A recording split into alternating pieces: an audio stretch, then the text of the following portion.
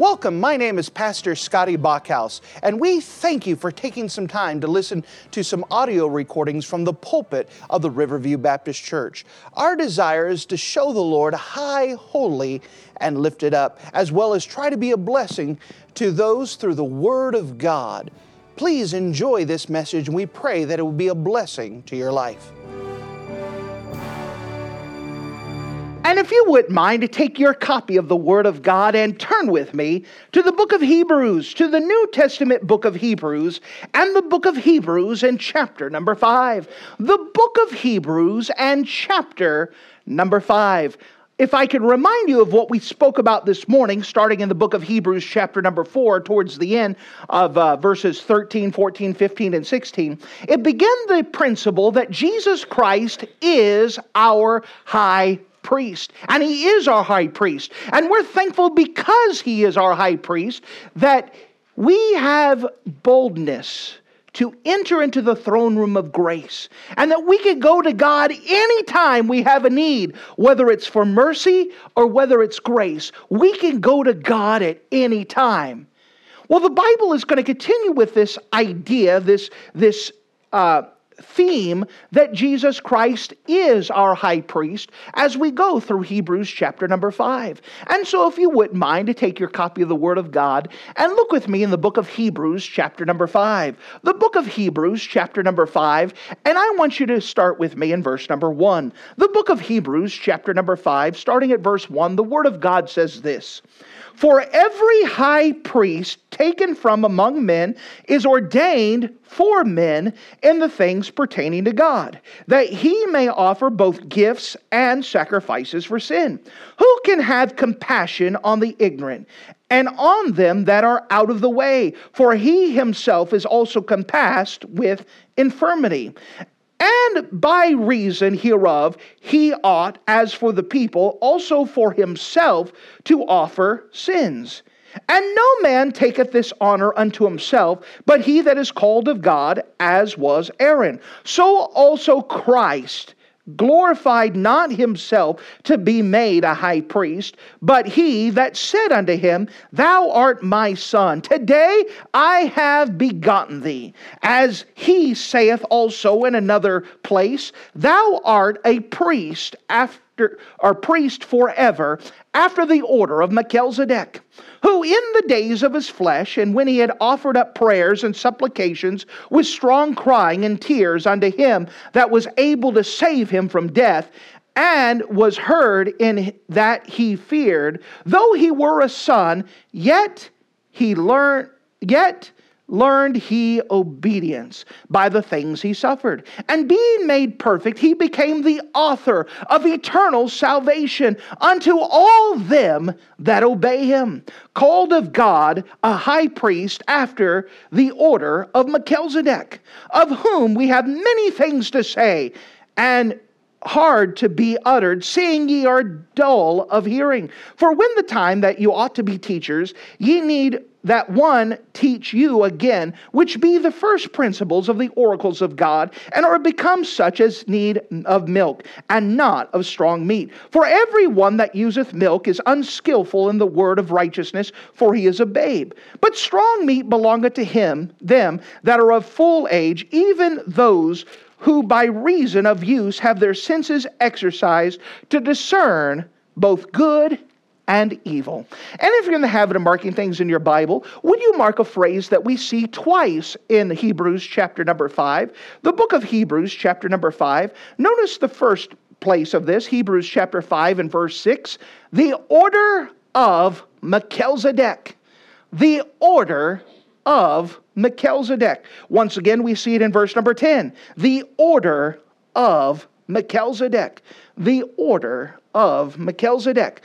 And with the Lord's help, we're going to preach a very exciting message, and that's not sarcastic, on the order of Melchizedek. The order of Melchizedek. If you don't mind, let's go to the Lord together and let's pray. Dear Heavenly Father, thank you again for you being a wonderful God. And as we come to you now, we're just asking that you would give us grace and that you would give us mercy and that you would just help us now.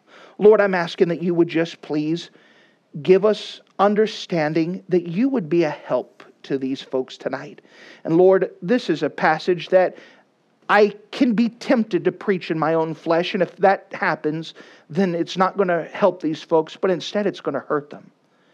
I'm asking the best I know how to surrender myself to you, that you use me as an instrument however you see fit, that you get accomplish your own work, and that you be a help to your people. Draw them close to you. Let the Bible be clear. Let it be easily understood. And in your name we pray. Amen. Now we know that the offices of Jesus Christ is prophet, priest, and king. That Jesus Christ in the Bible is the prophet. He is the great preacher. In fact, he is the greatest preacher. He's the one who foretell, and he did forthtell. He told about the future, and he declared God's word. He is a prophet. We know that he is also future king. For 1,000 years, he's going to rule and reign on this earth in the millennial kingdom. He already has the office of king. But there's another office that Jesus Christ has that the book of Hebrews is highlighting, and that is priest. That Jesus Christ is the intercessor between God and man. He is the mediator between God and man. He's the one who represents God to the man, and he also goes and brings the petitions of the people to God. He is the high priest. We know that this is an important idea.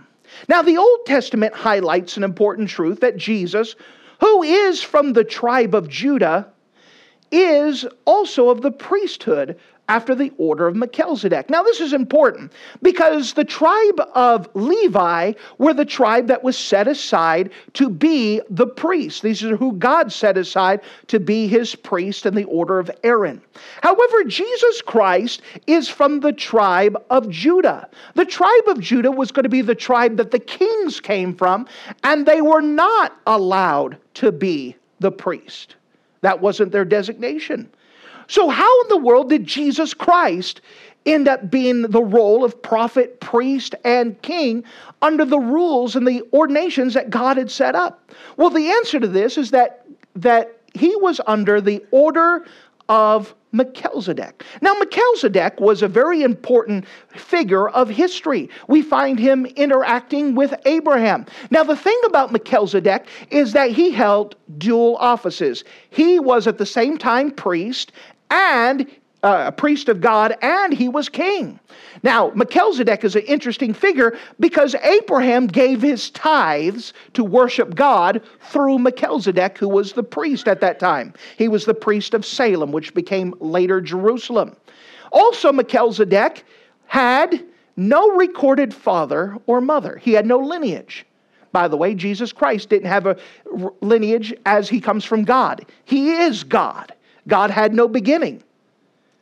And so Melchizedek is a picture of Jesus Christ. And may I say that sometimes people even say Melchizedek was Christ. But that's a different discussion. But Melchizedek was a real historical figure who was a king and priest that Abraham himself had dealings with, who worshiped God through Melchizedek by giving his tithes. And Melchizedek is an important figure, and he's mentioned all throughout Scripture. However, most people have never heard of him, interacted, or when you read his name, you kind of went, and just stopped paying attention. You know, the Bible speaks about Christ being of the order of Melchizedek, even in Psalm 110, verse number 4. We're not going to turn there, but I'm giving you that. It's speaking about Christ and how he was of the order of Melchizedek. Then the idea that Jesus is of the order of Melchizedek is so important that it's repeated over and over and over. Here, Hebrews chapter 5, verse 6. As he saith in another place, thou art an order or a priest after the order of Melchizedek. It's quoting Psalm 110, verse 4. And verse number in Hebrews chapter 6 and verse 20, it says, wherefore the forerunner for us is entered, even Jesus, made a high priest forever after the order of Melchizedek. In chapter 7 and verse 15, and as it is far more evident, for that after the similitude of Melchizedek there ariseth another priest. Once again, we see in Hebrews chapter 7 and verse 17. For he testified, thou art a priest forever after the order of Melchizedek. Once again, Hebrews chapter 7 and verse 21. For those priests were made without an oath, but this was an oath by him, for that was said unto him, the Lord sware and will not repent, thou art a priest forever after the order of Melchizedek. Now, here, God is placing a great emphasis over and over and over that Jesus Christ is a priest after the order of Melchizedek. Now, we know that if God says something once, it's pretty important. If God repeats himself, that means pay attention. If it is 3 or more times the same thing, God is saying this is vitally important. You need to have an understanding and a working knowledge of this doctrine. Well, if that's true, what do you know about Melchizedek other than what I just told you? Now, you understand what we often do is that we major on the minor and minor in the major. Meaning the things that God places emphasis on, we often minor in that. We know very little. But we end up majoring on things that God says very little about. That's what we tend towards. But we have to place the emphasis where God places the emphasis. And God placed the emphasis on the order of Melchizedek. Now, some of you are going to be proving a point in just a second. Already you're starting to check out on me. You're starting to say, I don't know about the Melchizedek thing. I wonder what's going on. You're going to prove a point to me in just a second. All right? I'm trying to give you help here. Now, in the book of Hebrews, this has been building up what we call Christology, which is the study of Christ, of studying who he is. And throughout the book of Hebrews, we are seeing that Jesus Christ is better. Jesus Christ is better than the angels. Jesus Christ is better than Moses. Jesus Christ is better than Joshua. And now we see that Jesus Christ is better than Aaron and that line of priest, that Jesus Christ is better. Remember, the book of Hebrews is written to the Hebrew people who are familiar with the Old Testament law, the Old Testament history, the Old Testament prophecies, the Old Testament typologies. They are familiar with those things, and this is going to be the commentary on those things through the light of Jesus Christ. So the first thing I want to bring to your attention as we address the order of Melchizedek from the book of Hebrews, chapter number 5, is that first of all, Christ our high priest. Christ our high priest. Now, we had started this passage this morning in the book of Hebrews, chapter number 4, verses 14 through 16, where it declares that Jesus Christ is our great high priest. Now, any Hebrew person who was not familiar with Christ, but was familiar with the Old Testament, would immediately object. Wait a second. How can Jesus be the high priest? How can he be that? He's not part of the lineage of Aaron. He's from the wrong tribe. He is from the kingly line. You claim that he is God. How in the world can he also be priest? And so the writer of Hebrews then builds a case of why Jesus can be our high priest. So here are some reasons that the author of Hebrews, under the inspiration of God, gave why Jesus Christ can be our high priest. Again, some of you are going to be proving a case in a second. You're helping me. You're helping me. Notice it says, what's the first reason why Jesus Christ can be our high priest? Because of who chose him. Because of who chose him. Who's the one who picks to be high priest? God. God's the one who ordained the thing in the first place. Notice with me in Hebrews chapter 5 and verse number 4. Verses 1 through 3 is starting to build up this case. Then finally it starts in verse number 4.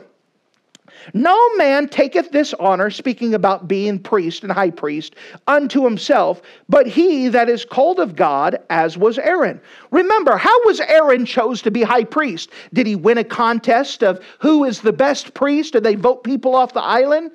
No, God chose him. You, Aaron, are going to be high priest. You know, if you gave Aaron the choice, he probably said, nah, you could probably find someone better. He already had some other issues going on, but God chose him. And he chose his lineage. God's the one who chose it. Aaron didn't win a contest, nor did he volunteer. God chose him. Now notice the similitude in verse number 5. So also Christ. So just like Aaron didn't volunteer, God chose him. So also Christ glorified himself, not himself to be made a high priest. Meaning that Christ did not, in this setting, as a person, didn't say, hey, I want to be high priest. But notice what it said. But he that said unto him, notice we have the pronouns, but he, that's God, said unto him, Jesus, thou art my son, today I have begotten thee. God's the one who gave the honor to Christ. God gave this. Now, we know technically Jesus and God are of the same being. They are the same thing, different aspects of the same being. But we know that there is a difference in the idea of order and function. God, being God, gave with order and function, gave it to his Son, and not Jesus getting it himself. Notice as it goes on, verse number 6, as he saith also in another place, thou art a priest forever, after the order of Melchizedek. So God says, I chose Jesus to be high priest, and I am specifically putting him not after the order of Aaron, but in a different order, the order of Melchizedek, who was a priest and king of himself, who had no beginning, who had no father and mother, who was worshipped of and honored through my saints. I am choosing Jesus to follow after this order. What's the second reason of why Jesus Christ could be high priest? Well, we know, first of all, because of who chose him. Second of all, because of his experience. Because of his experience. You guys are helping me. Verse number 7. Who in the days of his flesh, when he had offered up prayers and supplications with strong crying and tears unto him that was able to save him from death, and was heard in that he feared. Now here it's talking about the days of his flesh, so Jesus Christ is offering his flesh. It's going back to the Garden of Gethsemane, and remember what Jesus said? He says that, Lord, take this cup away from me. But then he said, but not my will, but thine. You know, Jesus Christ was in flesh. He didn't want to go die. None of you would say, you know what I want today? The best thing in my life is for me to be in a car accident. I want to feel the pain. None of you are volunteering for that. If you knew what horrible pain you were going to go to, wouldn't you kind of shrug from going to that, knowing you're going to face it? Well, even Jesus in his flesh, he's in his flesh, he's as much human as we are, he's also 100% God, knew in his flesh what pain he was going to go to, and did not want to. And he cried unto him who was able to save him from death. Couldn't God say, all right, Jesus, never mind, just forget this thing? He could have. Jesus is talking to the one who could. But notice this, verse 8. Though he were a son, yet learned he obedience. Do you know that Jesus Christ is God? And God knows everything. But there was one thing that Jesus learned while he was on this earth. One thing that you cannot learn by book knowledge. Obedience. Obedience is always an experiential thing. You can learn all you want about how you're supposed to submit. You can learn all you want of how you're supposed to do things, but until you obey, you haven't learned it. You may know it, but you don't learn it. You only learn it by doing it, by obeying it. So Jesus Christ, once again, who is in all points tempted as we are, he had to practice submission. Now remember, when we talk about submission, it's not dealing with when we agree. When you agree with the biblical authority, that's called unity. That's the goal. Submission comes when you are given to do something that you don't want to do. Jesus Christ, in his flesh, did not want to go through the pain and suffering, and neither would you. But what did he say? Not my will, but thine. At that moment, he submitted to biblical authority, God, and he obeyed, knowing it was going to hurt him, knowing what it was going to cost, knowing it was something his flesh rebelled against, did not want to go through, and he submitted anyways. He learned obedience. That's a good lesson for all of us. Remember, submission only comes when we disagree with biblical authority, but lay aside our will and do it anyways. You learn obedience. You learn obedience. So why could Jesus be the high priest? Because of his experience. What was his experience? He learned to submit. He learned to obey. That's why he could become the high priest, because he obeyed God, his experience. But there's something else that we see, another reason why Jesus Christ could be the high priest, even though he wasn't from Aaron's line. It was because of who chose him. It was because of his experience. And also, it was because of what he did. It was because of what he did. Notice with me in verse number 9. And being made perfect. This word perfect means complete or whole. Meaning that God had given him a task to do. He obeyed and completed that task. That he became perfect. He completed that task. He made it whole. He made it complete. And being made perfect, he became the author of eternal salvation unto all them that obey him. Because of what Jesus Christ did, he became the author of our salvation. Because of what he did, he became our Savior. He paid our price in his body. So because of that, verse 10, called of God a high priest after the order of Melchizedek. So because of what he did, God says, I am now placing you as a priest out of the order of Melchizedek. As we go on, we see a second thing here, our response to this priest. Now, the author of the book of Hebrews, under the inspiration of the Holy Spirit, is trying to lay an important truth to the listeners, to the hearers. Jesus is after the order of Melchizedek, that he's not after the tribe of Levi. He's not part of Aaron.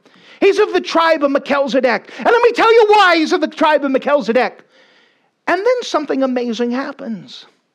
The author, as he's preaching a message, looks out to the crowd.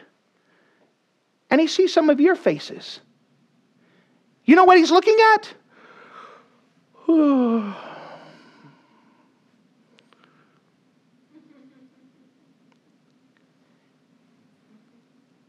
And that changes the message. He begins to preach! Why are you sleeping? Let me show you. Verse number 11. Of whom we have many things to say and hard to be uttered. Why? Seeing you are dull of hearing.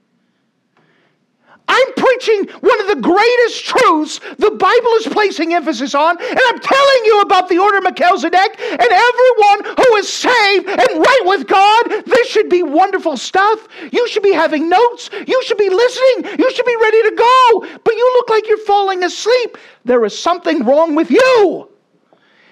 And he changes subjects and says, listen, if this doesn't get you excited and you've been saved for any length of time, there is something wrong with you. There is a reason why you're sleeping now. Probably not now that I'm yelling. And not now after the author of the Hebrews is yelling. How can you go to sleep when we're studying on Melchizedek? Why don't you find this interesting? Why isn't this good stuff to you? Why aren't you begging for more? Why not? Let me tell you why you're dull of hearing. Let me tell you what the problem is. You're not mentally ready. You're sluggish. You're tired. Why? Verse number 11. In the book of Hebrews, chapter number 6 and verse 11. Of whom we have many things to say and hard to be uttered, seeing you are dull of hearing. Why isn't this interesting to you?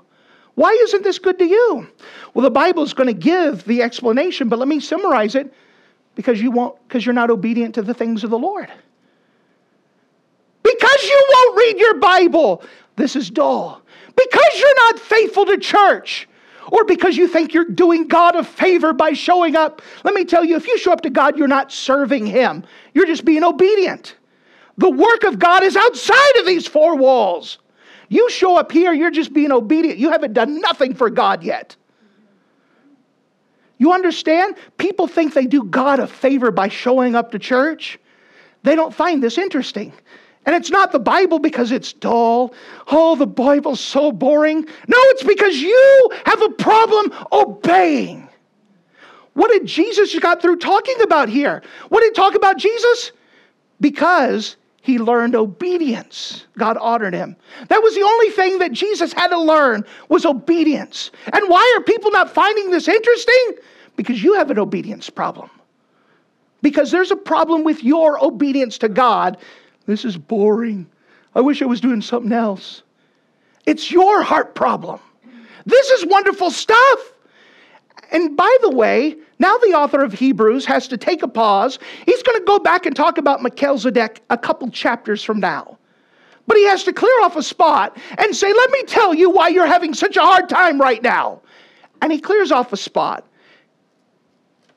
Let's see what the author of Hebrews has to say about this. What is our response to this priest? First of all, we need to be mature. We need to be mature. Verse number 11 again.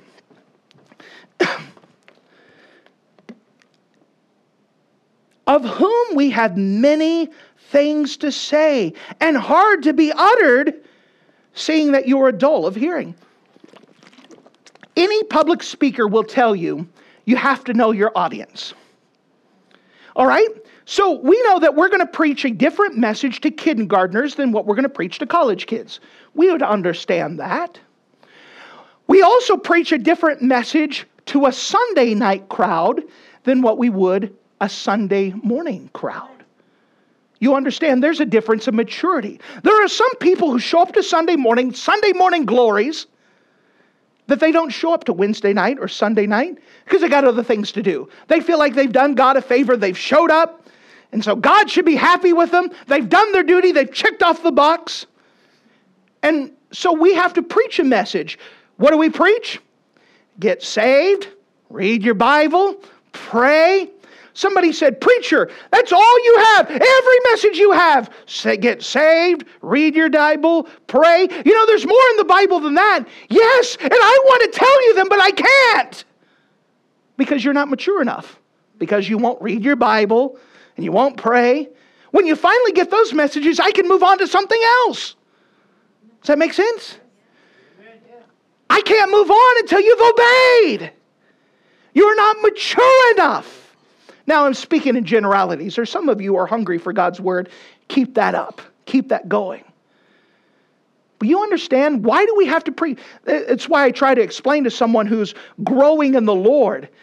All that you hear, even on a Wednesday night, is baby food. There is a lot more to the Bible. There's a lot more deeper stuff and greater stuff. But you have to hit the right audience at the right time. This is why we have an evening school of the Bible. This is why eventually we're going to have a Bible Institute. This is why I'm willing to teach special classes.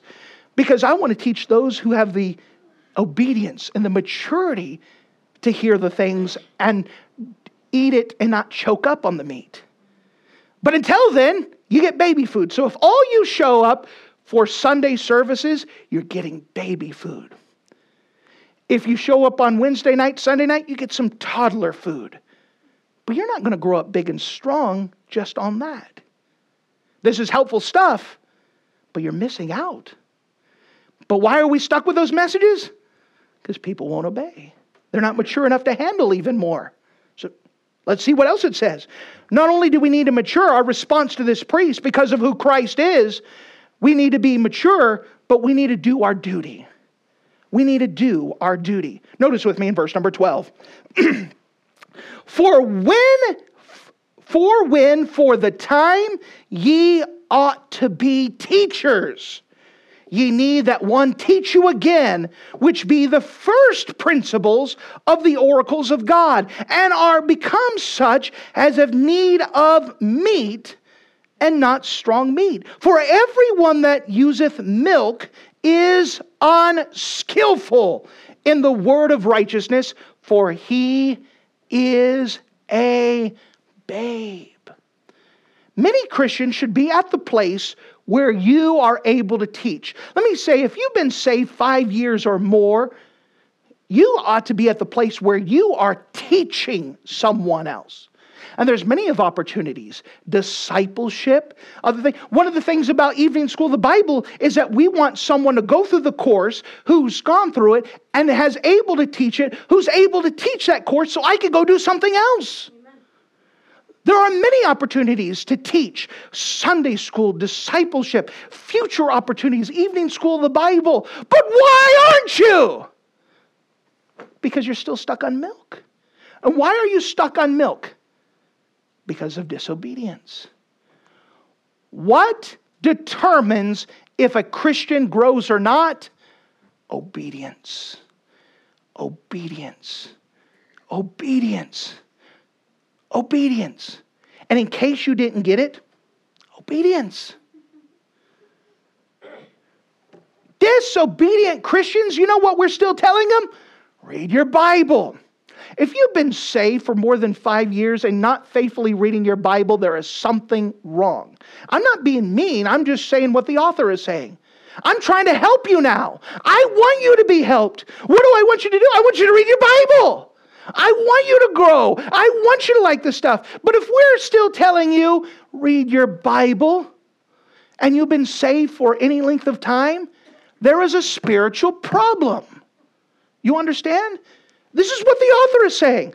In the middle of a message, he looks at the crowd, sees how many people are bored to tears, and says, let me tell you what is wrong here. You're not even reading your Bible. You're not being obedient to the basic things. What is the milk of the word? Read your Bible, pray, be faithful to church, be a faithful tither, and tell people about the Lord. Those are the basics. If you are not doing those things, you are still a babe. According to this, not me. You're still being taught how to be obedient to the basic things. How can you enjoy the meat of the word and the deeper things that the Bible has to offer? And there's quite a bit. If you won't be obedient to the basic things. Remember, God doesn't give us scripture for the purpose of satisfying curiosity. You don't study scripture. You don't go to a Bible class in order to go, wow, this is great, and then go home and do nothing about it. Every time scripture is given, God wants you to do something with it. But if you won't obey the basic things, read your Bible, how does he expect you to obey the other things? Does that make sense? You know what most Christians have a hard time doing? Reading their Bible. That's why we encourage you to bring your Bible to church. At least you open it then. We're trying to get you in the habit. Look in the Bible yourself. I can't tell you how many churches I've gone to that I preached at where a lot of people don't have their Bibles. Churches, good churches, supposed good churches, and they don't know anything about their Bible. They're missing out.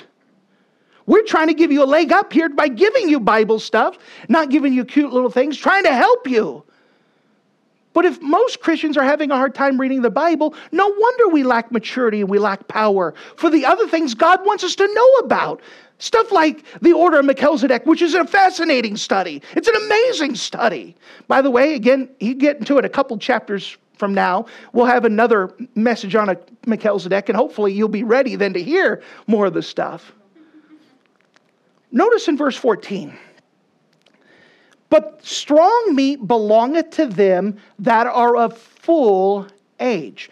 All right, so you get a brand new baby and you bring them home. Wah, wah, oh, cute little baby. All right, honey, let's get him a good steak and let's cut it up. Is that baby ready to eat steak? I mean, I got yelled at for taking my 5-month-old girl and feeding her McDonald's French fries. Here you go. You know, trying to get her off the milk. French fries, McDonald's, never mind. But you understand, there is a maturity thing. I have seen so many Christians choke on meat they weren't ready to process. And you know what there happens? They choke on the meat, leave church, and no longer show up again. Because someone tried to force feed them something they weren't ready to digest yet. And it hurt them. We have to know our audience. But strong meat belongeth to them that are full age, even to whom by reason of use have their senses exercised to discern both good and evil. The Bible says how we get more discernment. How do you get more discernment? By exercising discernment. What is discernment? It's far seeing. It's not seeing where people are at, it's seeing where they're going. And most people lack discernment.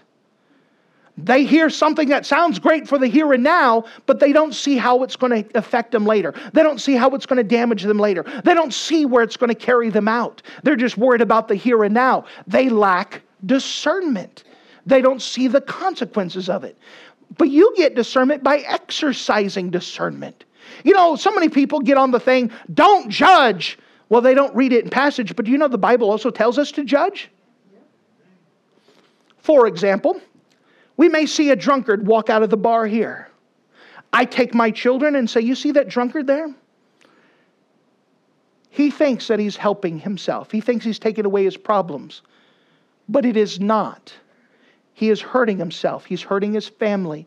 He's damaging things. He's not heading to a good role. The end of his road is not going to be good. I have now used judgment. By the way, the same word is discernment. I've showed him the end of that road, where it's going to take him. That is the type of judgment and discernment we all need to have. You should evaluate people. Many people know Brother Summerdorf. Brother Summerdorf, when he had his kids living at home, he would say, you know what? Me and my family, we're talking about some of you at church. People are like, oh, yep. What they would do is they would come home and take their girls and say, what do you think about that boy sitting in the pew there? Would he make a good husband? Yes or no? And they would talk to the dad and the mom about why he would make a good husband or why he wouldn't make a good husband. You know what they're doing? They're teaching them discernment. They're teaching them that there's some things they need to look forward to by examining how someone lives their life. Are they going to be a good influence or going to be a bad influence? Are they walking with God or are they not walking with God?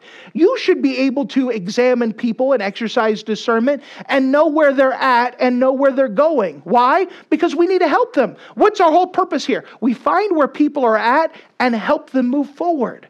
We have to have discernment. We have to be able to see where they are. Not all people are in the same place. Not all people need help the same way. Not all people are treated the same way because they're at different levels of maturity or knowledge of God. Some people know God but not saved, or have a knowledge of God but are not saved. Some people are saved and backslidden, so far backslidden. Do you know that you treat a backslidden Christian different than a brand new Christian who hasn't grown yet? You say, but you're still telling them the same thing. Read their Bible. Yes, but I treat them differently. With a brand new babe in Christ, come on, let's go. Take the next step. Come on, take a walk. For the mature Christian, why aren't you reading your Bible? You know better than that. I'm still telling them to read their Bible, but I have to chastise them a little bit because they're at different. Does it make sense? You understand? Part of this is discernment. And people lack discernment. Why?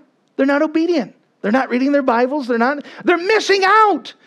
We need to do our duty. We need to keep going. Oh, but there's more. We need to eliminate the things that will keep us from growing. We need to eliminate the things that will keep us from growing. Let's go to chapter 6. Therefore, so remember when you see therefore, you need to see what it is there for. What in the world is he talking about? Well, he was talking about Melchizedek, and he stopped in the middle of the message because he watched everyone sleeping and nodding off and said, listen here!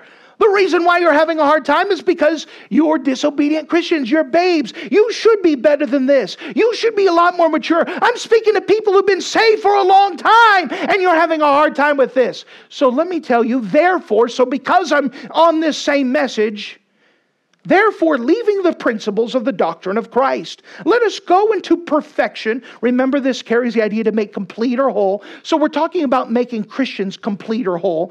Therefore, leaving the principles of the doctrine of Christ, let us go into perfection, not laying again the foundation of repentance from dead works on faith towards God, of doctrine of baptisms and laying on of hands and resurrection of the dead and eternal judgment.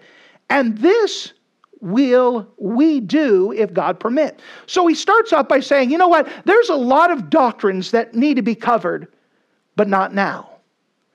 Because those are for mature. What I need you to do first, before we talk about all the different parts of eternal judgment and then the judgments of the different things, before we start talking about the doctrine of baptisms and how that works and the interactions, before we start talking, we need to get you to read your Bible, to pray, to be faithful to church, to start obeying these things. We will cover these other things as God permits us, but we got to start where you're at. Read your Bible. Pray. We got to start at the basic things. We got to start moving. We got to start you where you are. I want to teach you about these wonderful things. By the way, as someone who studies the Bible, there's a lot of things I would love to teach you. I'd love to teach you some great classes and get involved in some of these wonderful things. But I can't. That's for later on. For now, read your Bible. Pray. Be faithful to God. Be faithful to church. Keep going. And then as God opens up, we're going to teach these other things.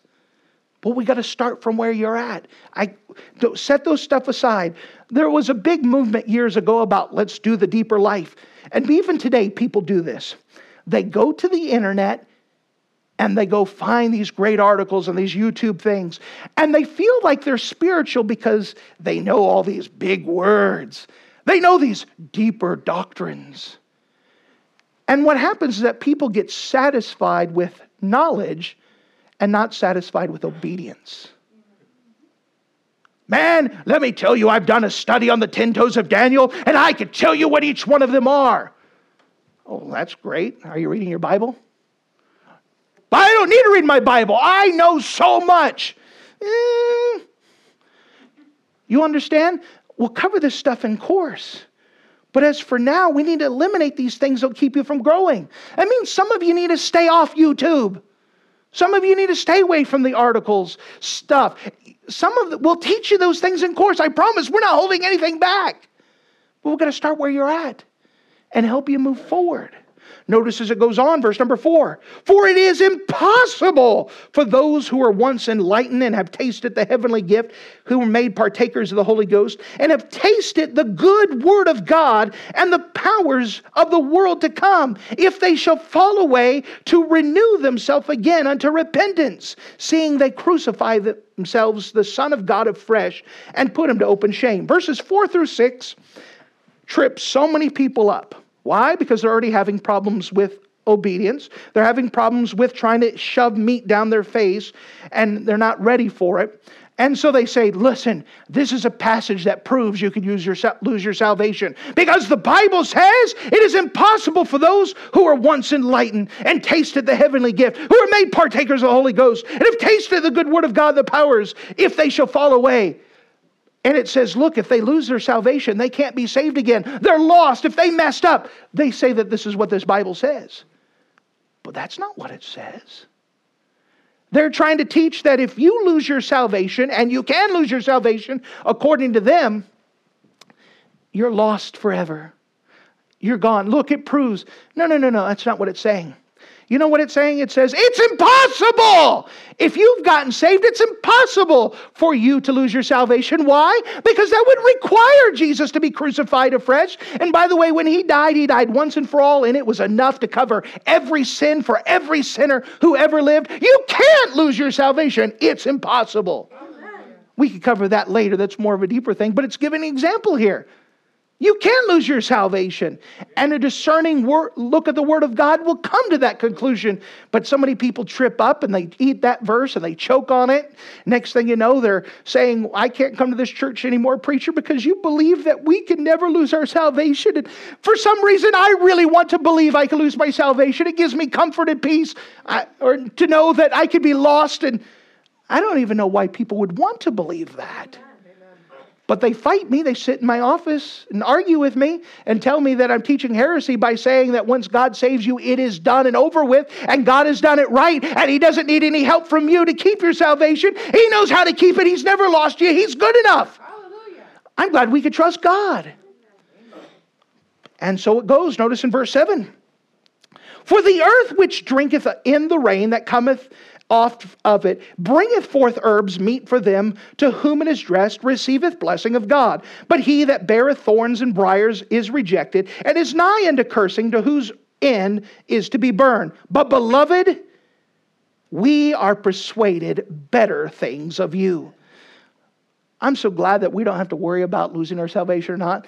We were persuaded there's better things for you to deal with and work with, and the things which accompany salvation, through which we speak. Let me tell you, instead of worrying about, can I lose my salvation, can I not? If you start looking at all the things you get when you get salvation, you'll be greatly helped. Look at all the benefits you get. And again, we'll cover that on Wednesday. Verse number 10, for God is not unrighteous to forget your work and labor of love, which ye have showed towards His name, and which you have ministered to the saints and do minister. Notice this, for God is not unrighteous to forget your work. You know, if God forgot our work and our labor of love, He would be unrighteous. But God is not unrighteous. That means He will remember what we have done in serving God. I love that verse. I have that highlighted. Whenever I send a thank you plaque to someone, that's the verse I use. Because if God is not unrighteous to remember this thing, or He's unrighteous if He was to forget to remember these things, we need to follow suit, and we need to remember what people have done and be thankful for them. Verse number 11, and we desire that every one of you do show the same diligence under the full assurance of hope unto the end. Once again, it's used as full assurance of hope. You know what I have? I have a full assurance of hope that God is going to keep me saved, keep me going. I have full assurance that He's going to do what He said He was going to do. Verse 12, that ye be not slothful. This is the same thing that He said in chapter 5, verse 11. Of whom that we have many things to say and hard things to be uttered, seeing that you are dull of hearing. Chapter 6, verse number 12. That ye be not slothful, but followers of them who through faith and patience inherit the promises. The Bible is saying, don't be slothful. Don't be dull of hearing. Don't be falling asleep. But learn from those who are trying to teach you how to obey. Set aside anything that's going to keep you from following after God. Follow after those who are trying to teach you, trying to show you how to walk with God and to follow after God. Who are loving you to help you with these promises of God. Who are trying to encourage you. Now, he started off by talking about Melchizedek. He'll get back to Melchizedek later. But he had to take a pit stop. And by the way, can't you see this? Some preacher is giving a great message. He's talking about the millennial kingdom. He's talking about some doctrine. He's preaching and watching the crowd. Oh. I used to have a preacher said that every time I see someone check their watch, I'm preaching an extra 5 minutes. One day, as I said, I'm going to put cameras up and I want you to see your faces and see what I have to deal with. There's nothing like a public speaker who's really excited about the message and watching everyone kind of... You understand? The preacher was preaching. He was talking about Melchizedek. He's so excited. And his bubble burst because no one else was excited. No one else cared about how great this doctrine was he was trying to teach him. And then he remembered and understood where they're at. You got a problem. It's obedience. You need to obey. And we got to start at the beginning. You may think that you know all these wonderful things about all these deep doctrines, but that's not the question I have for you. How's your Bible reading? You may say, well, I've watched all these YouTube articles, and let me tell you, I can tell you about this and this and this. Yeah, how's your prayer life? Well, preacher, let me tell you, I've become an expert, and I've studied these doctrines, and let me tell you these big words. That's great. How many people have you won to the Lord? How many people have you witnessed to? How's your passing out tracts? You understand it's an obedience thing. Are you obeying the basic things? What are the basic things? What is the milk? Read your Bible. Pray. Be faithful to church. Be a faithful giver. And tell people about the Lord. Those are the basics. Until you have done the basics, you're not going to move on. Not in obedience. You may build up a head knowledge that puffeth up, but you're not going to move forward for the Lord. So where are you? Someone said, how can I know that I'm growing? How was your obedience? I'll tell you if you're growing or not. Are you being obedient? Are you being obedient? Are you being obedient? You say, that doesn't sound like fun. Listen, if Jesus had to learn obedience, shouldn't we? Amen. He is our example. Are you being obedient? Now, it could be that someone listens to this message and said, I didn't understand a single word you said. Well, it could be that the most basic thing you need to know is, are you 100% sure if you die today that you'd go to heaven? You know, if you don't know for sure that you're going to heaven, the things that I just said are probably nonsensical.